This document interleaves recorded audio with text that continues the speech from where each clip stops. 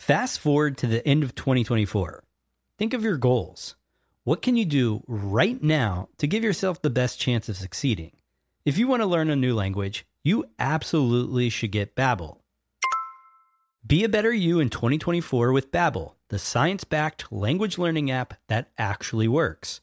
Don't pay hundreds of dollars for private tutors or waste hours on apps that don't really help you speak the language. Babbel's quick 10-minute lessons are handcrafted by over 200 language experts to help you start speaking a new language in as little as 3 weeks. I absolutely love Babbel because their courses help me learn real-life conversational skills. It's so easy to learn how to order food, ask for directions, speak to the locals without having to consult language apps. Babbel has over 16 million subscriptions sold. Plus, all of Babbel's 14 award-winning language courses are backed by their 20-day money-back guarantee. Here's a special limited-time offer for our listeners. Right now, get up to 60% off your Babbel subscription, but only for our listeners at babbel.com/SPP. Get up to 60% off at babbel.com/SPP. That's spelled BABBEL.com/SPP. Rules and restrictions may apply. Hello, baby. Welcome to the Smart People Podcast. Sit back, grab a drink, tune in your brain. Ask not what your country can do for you. This nation will rise up. One giant leap for mankind. 760.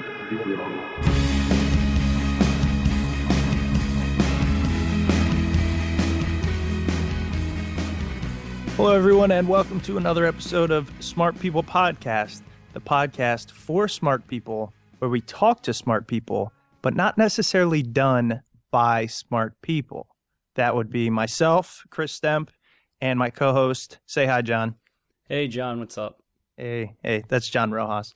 Actually, he is the reason we had this guest on the show this week.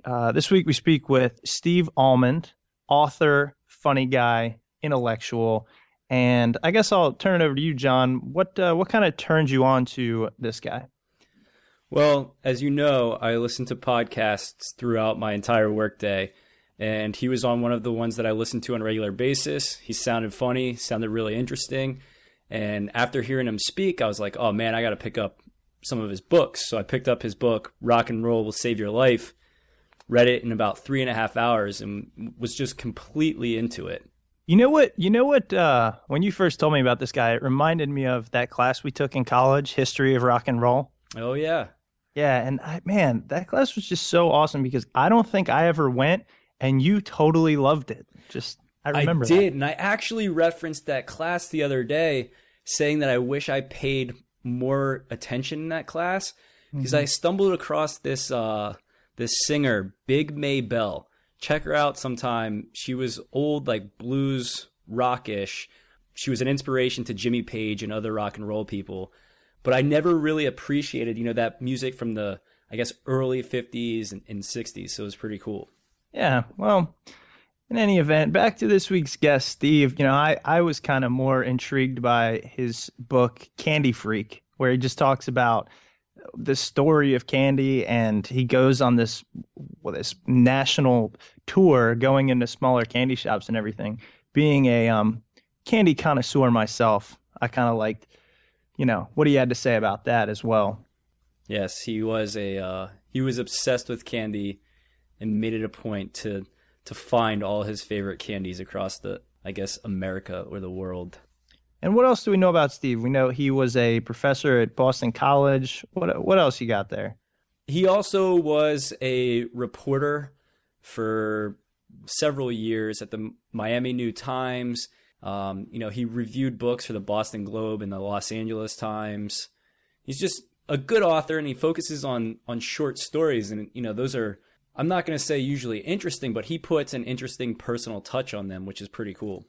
Yeah, and I was a little suspect about, talking to him just because didn't know much, but it turned out to be a hilarious episode, one that is clearly marked explicit in the download category or whatever you want to call it. And it was just fun, funny, and really informative and interesting, I gotta admit. Yeah, So, yeah. You might want to refrain from your kids listening to it. It's not that he's crude in an explicit way, but he tends to drop some F-bombs and some other words. which adds to the excitement. So Absolutely. we're going to let you listen to Steve here in a minute. Make sure to check us out, smartpeoplepodcast.com. We're also on Facebook, where we'd like to steer everybody. Just go on, hit the like button, see what we have to say. And we got some books lying around here. Our last episode where we interviewed Tom Schenker, we have some books that we'd like to give away. So give us a little shout out on Facebook or something. And feel free to contact us, which you can do Facebook or through our website. Let us know what you think. And let us know if you have any ideas for guests in the future. Now enjoy the interview with Steve.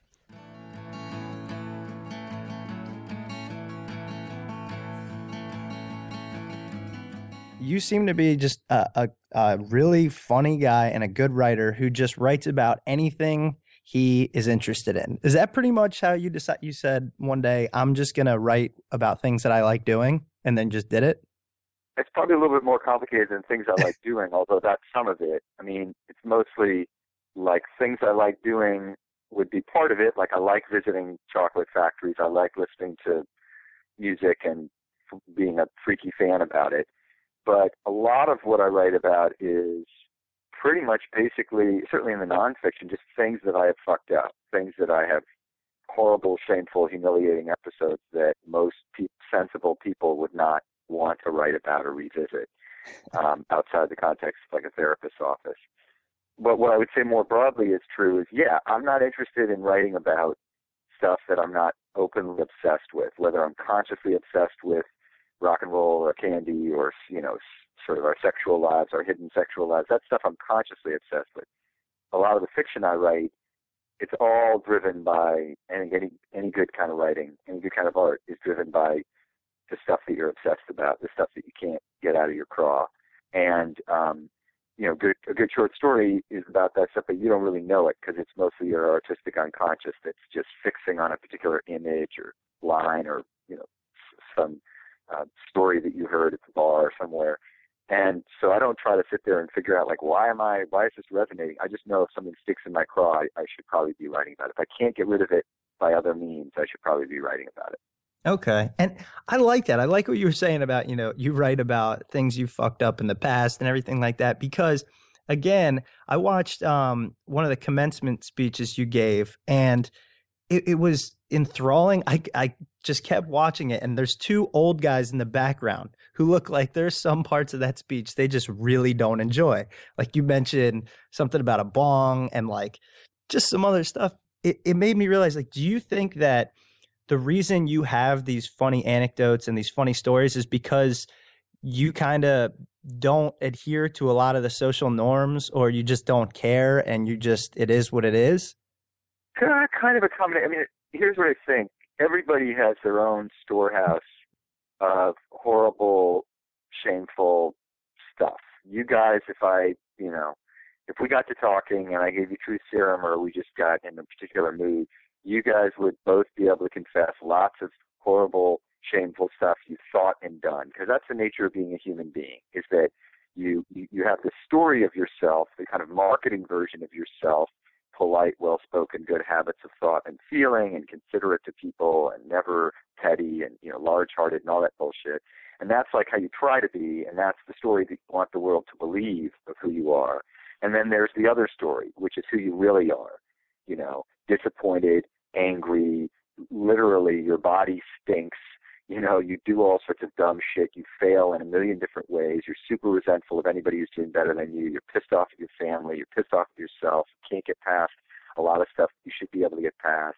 And that's who you really are, or at least it's a big part of who you really are. And what I'm interested in, what I think makes interesting art, is the point at which those two stories collide, whether it's you or a character you're writing about. The story of the person you want the world to believe you are, and the story of the person who you know yourself to be, like that kind of horrible, clanging moment of self-revelation, is what I'm interested in, because I think people are inundated by marketing, especially in this culture. And what they really want is for somebody to just fucking tell the truth about the shit that matters to them.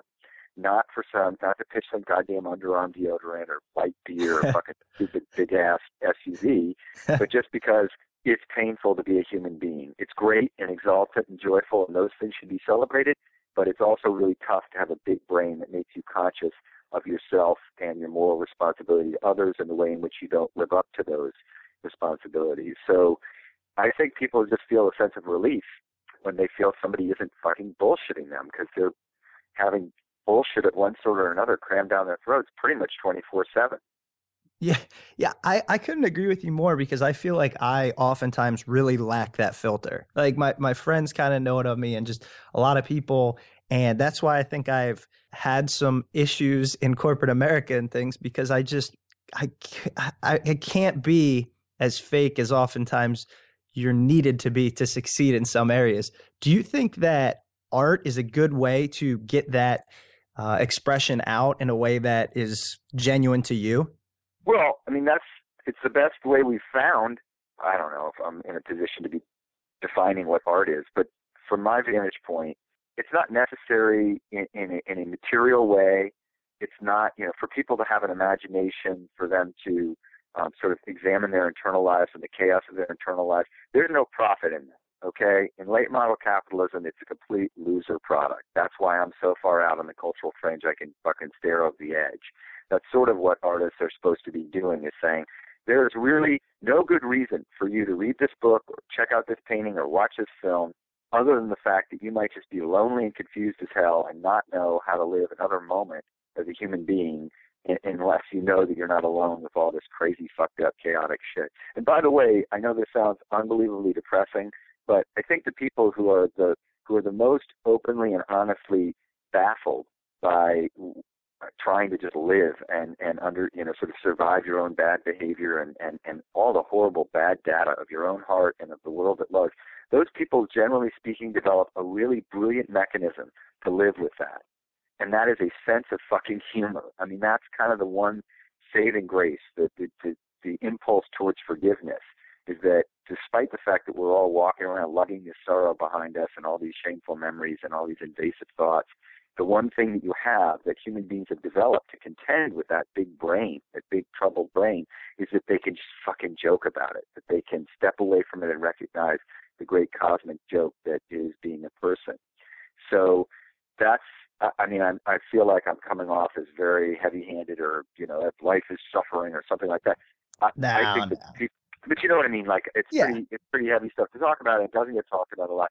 And the point is that all the people who I admire have taken those feelings that they are ready to honestly look at and converted them usually into humor. Like all the great, most of the great sort of heartbroken idealists are humorists. Twain, Vonnegut, Stewart, Jon Stewart and Colbert, the fool from King Lear. I mean, this idea that comedy and tragedy are separate entities or they're somehow opposed is complete nonsense. The comedy is the thing that allows you to look at your own tragedy, the tragedy of your circumstances, without being crushed by them. It's like the one thing you have. It's Charlie Chaplin saying, being the only person in the United States to stand up and say they are turning human beings into killing machines over in Germany. And, everybody else is going, oh, well, that's over in Germany and whatever, the trains run on time over there and they got funny uniforms, but it's not affecting us. And, the comedians are the ones who I think have that extra sensitivity, and so they pick up on more dark shit, but the way that they contend with it is that they convert it into humor.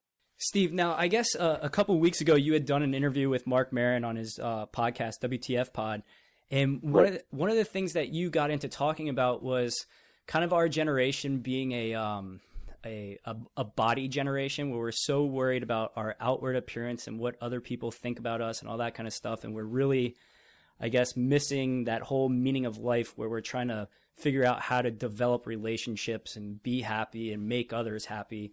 I mean, do you see us continuing on that downward slope of more of this focusing on completely the wrong things?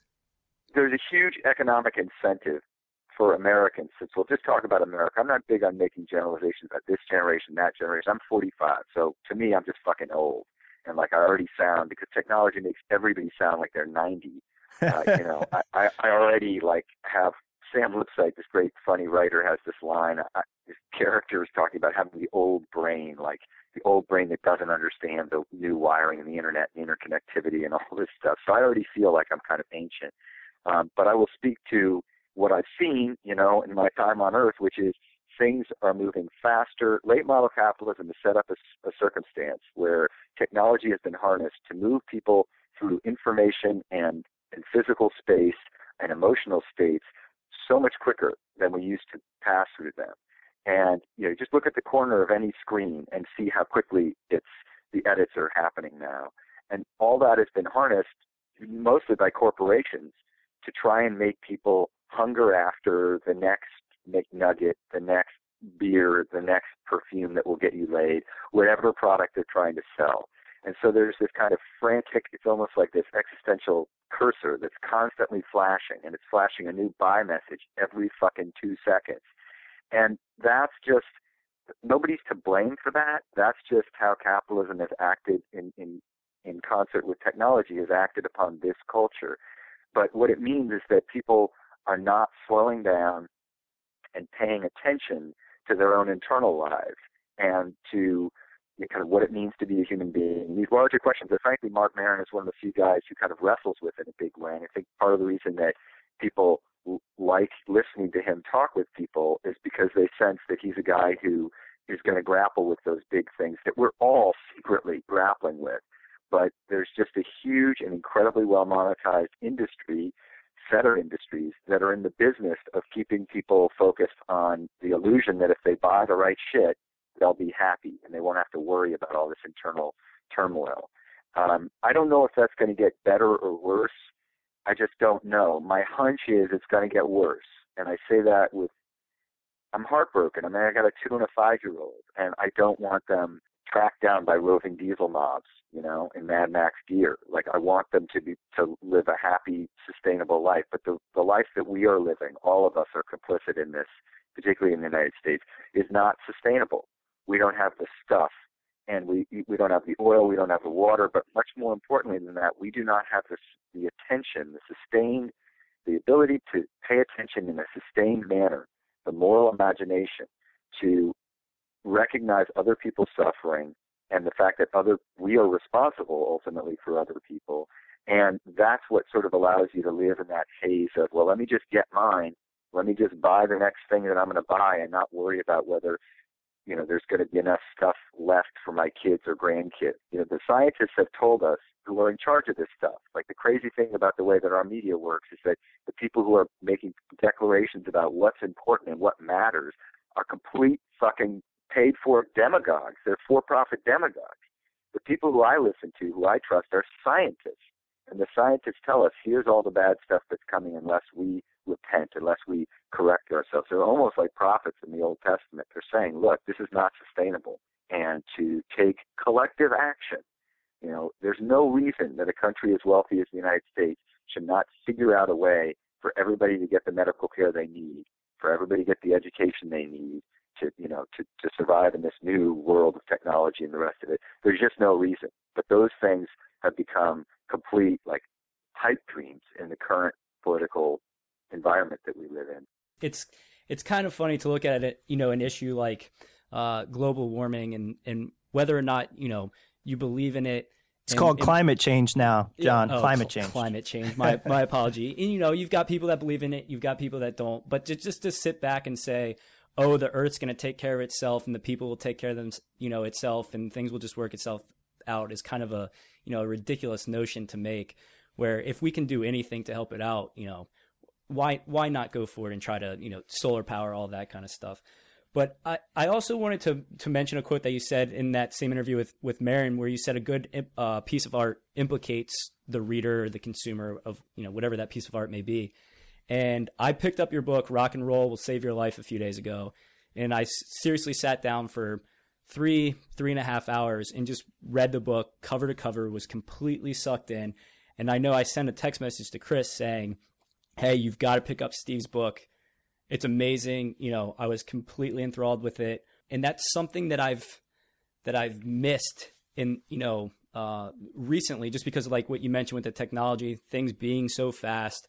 I'm always on the internet seeing what's new and all that kind of stuff. I never really sit back and read. But I wanted to jump. And furthermore, Chris, being the sorry ass that he obviously did not take you up on that. He's like, yeah, whatever, I'll get to it. I got to update my fucking face blurb.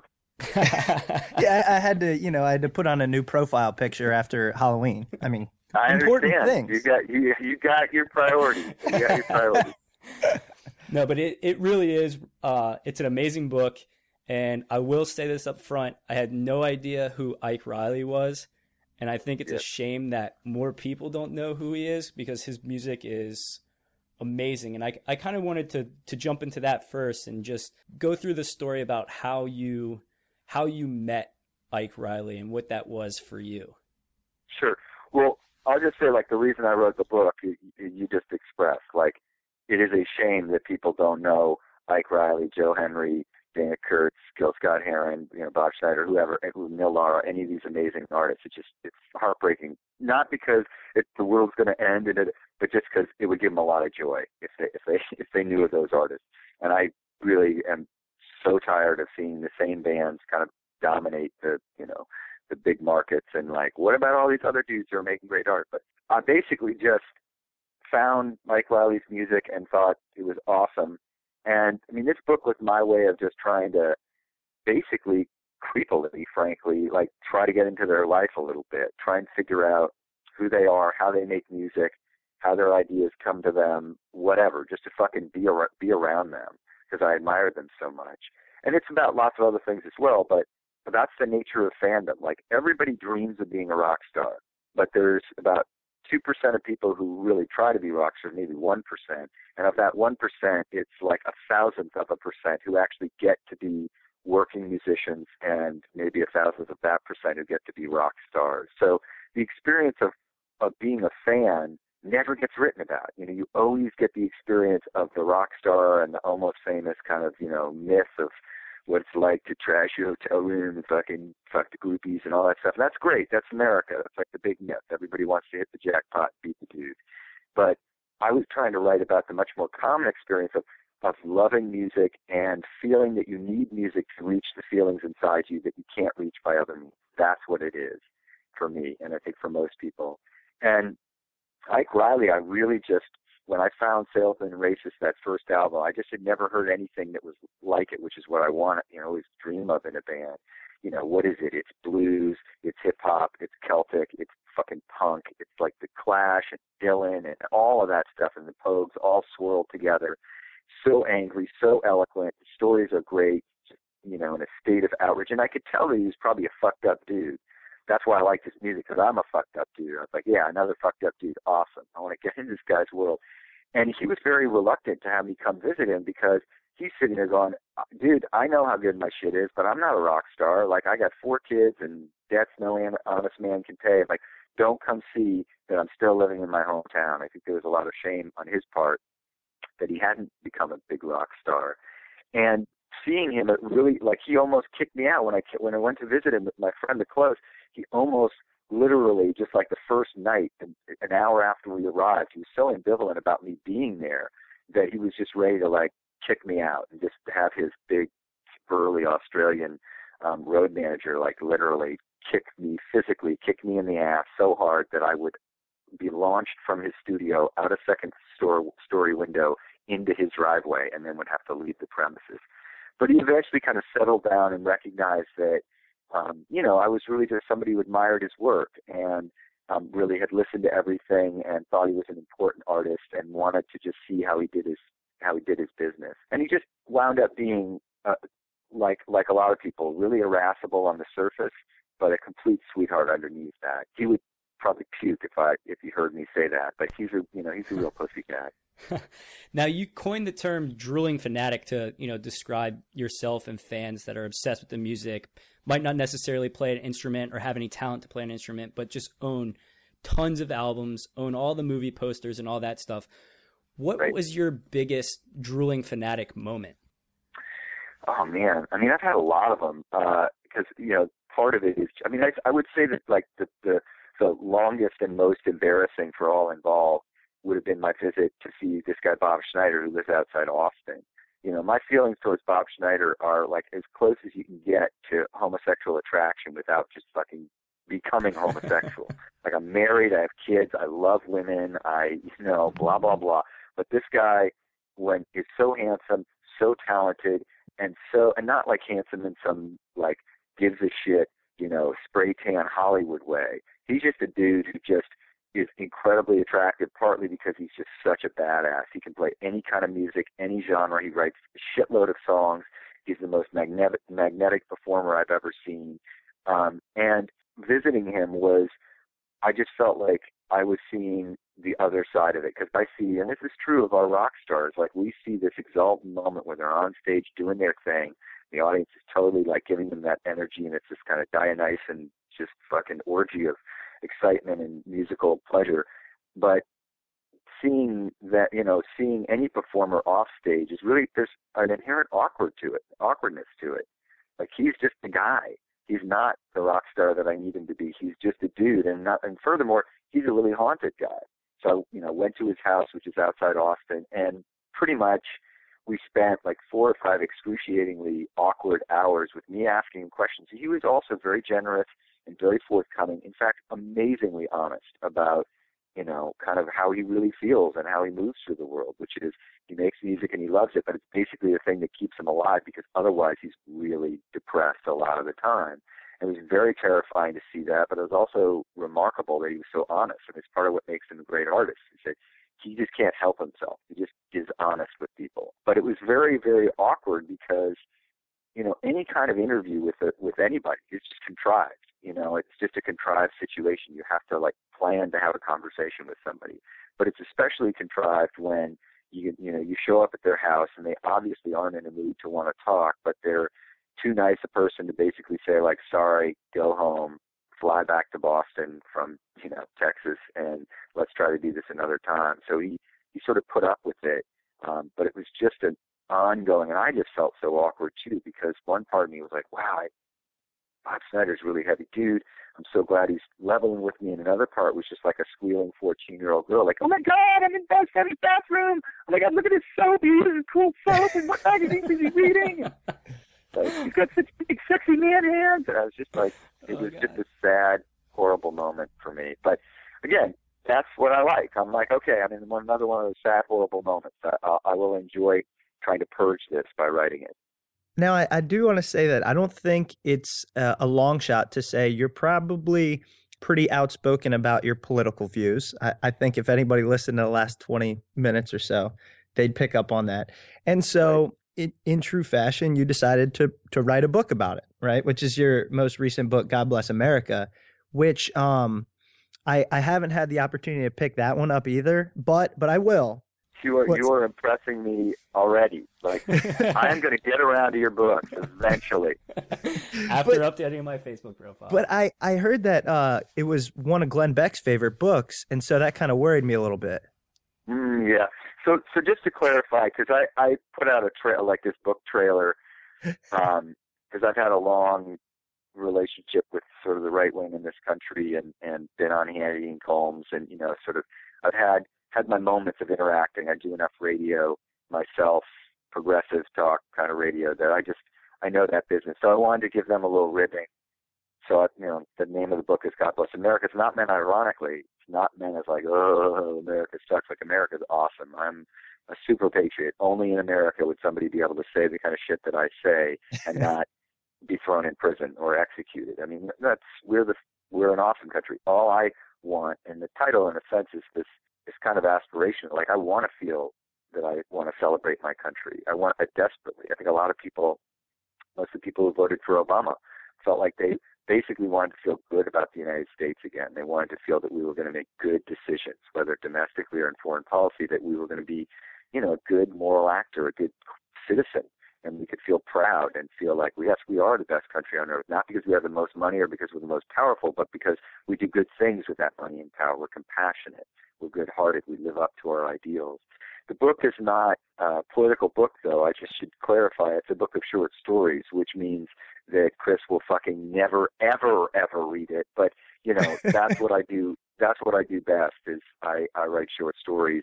I recognize that, again, that sort of puts me off on the margins of the culture, but they are the quickest way to implicate the reader. They're the sort of stories that people naturally tell. People don't speak in poems or novels. They speak in stories. And the stories are all about individual Americans. There's no political agenda to the book. It's not some left-wing rant.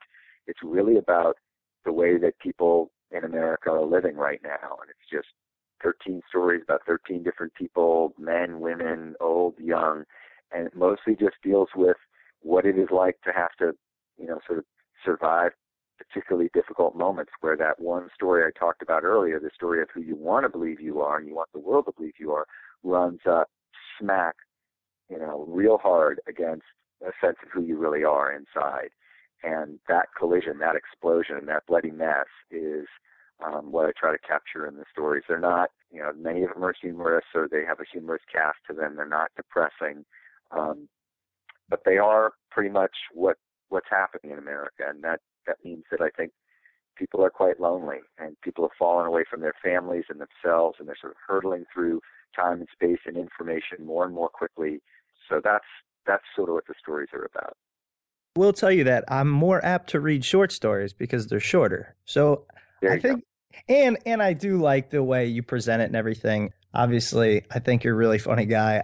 I recommend everyone to at least watch the trailer, as you mentioned, for God Bless America, which is located on your website. Which, do you want to tell our listeners about your website or anywhere else that you want to lead them? Well, yeah, it's just StephenAlmond.com if people want to check it out. The best thing that they could do, I would think, is, it's such a tough thing, because I sort of feel like, well, if they're listening to a podcast that's allegedly smart people anyway, then that maybe means they're readers. So if they are readers, or the idea of reading doesn't offend them, then I'm not that, my stuff's not that hard to find. I have the website and I have the Facebook page, and, it's not like I'm sitting here in some cave going like, technology, get away from me. I'm old man Almond. I kick you off my porch. Like, I'm out there, and, my stuff can be found, I think, with the Google machine.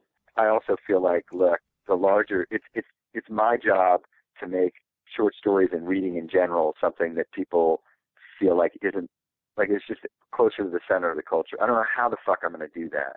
But you mentioned it before, like, it's possible to pick up a book by an author that you don't know before and you never heard of, and read it and feel like, oh, I am deeply entertained by this. I feel less alone. I feel stimulated. I feel excited about it, rather than, I think, the general perception of reading, which is it has nothing to do with me. It's some egg-headed pursuit that belongs in the academy. And I don't know how in the fuck I'm going to convince people that books can save their lives and that literature can save their lives, but that's sort of the jihad I'm on.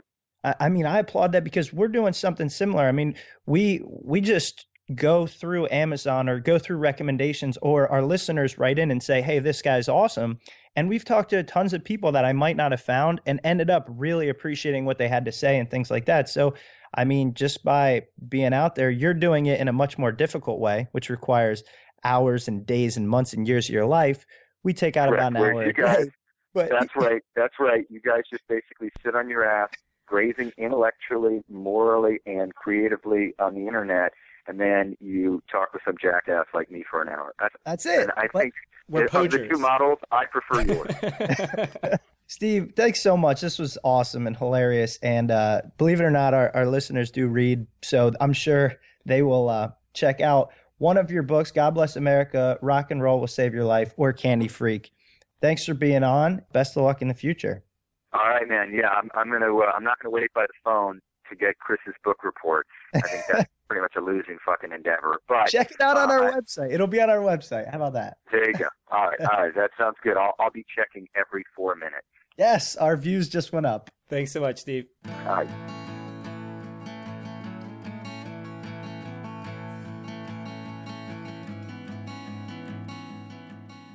Welcome back, everybody.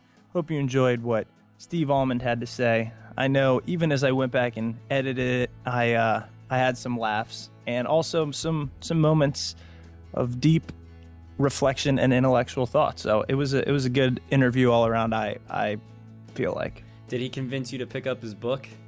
Yeah, actually, I think I'm gonna go get the short stories book. I haven't read short stories in a long time, and I always enjoy them. So I figured after the berating that you got from him, I mean, I know he was joking around, but I figured you'd go out and pick up at least one of them so we can, hit him back up again and say, hey, checked it out.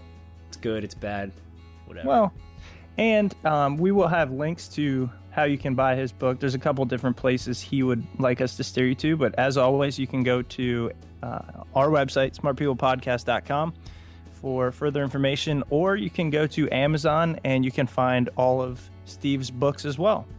But definitely do it through our website, clicking our Amazon banner.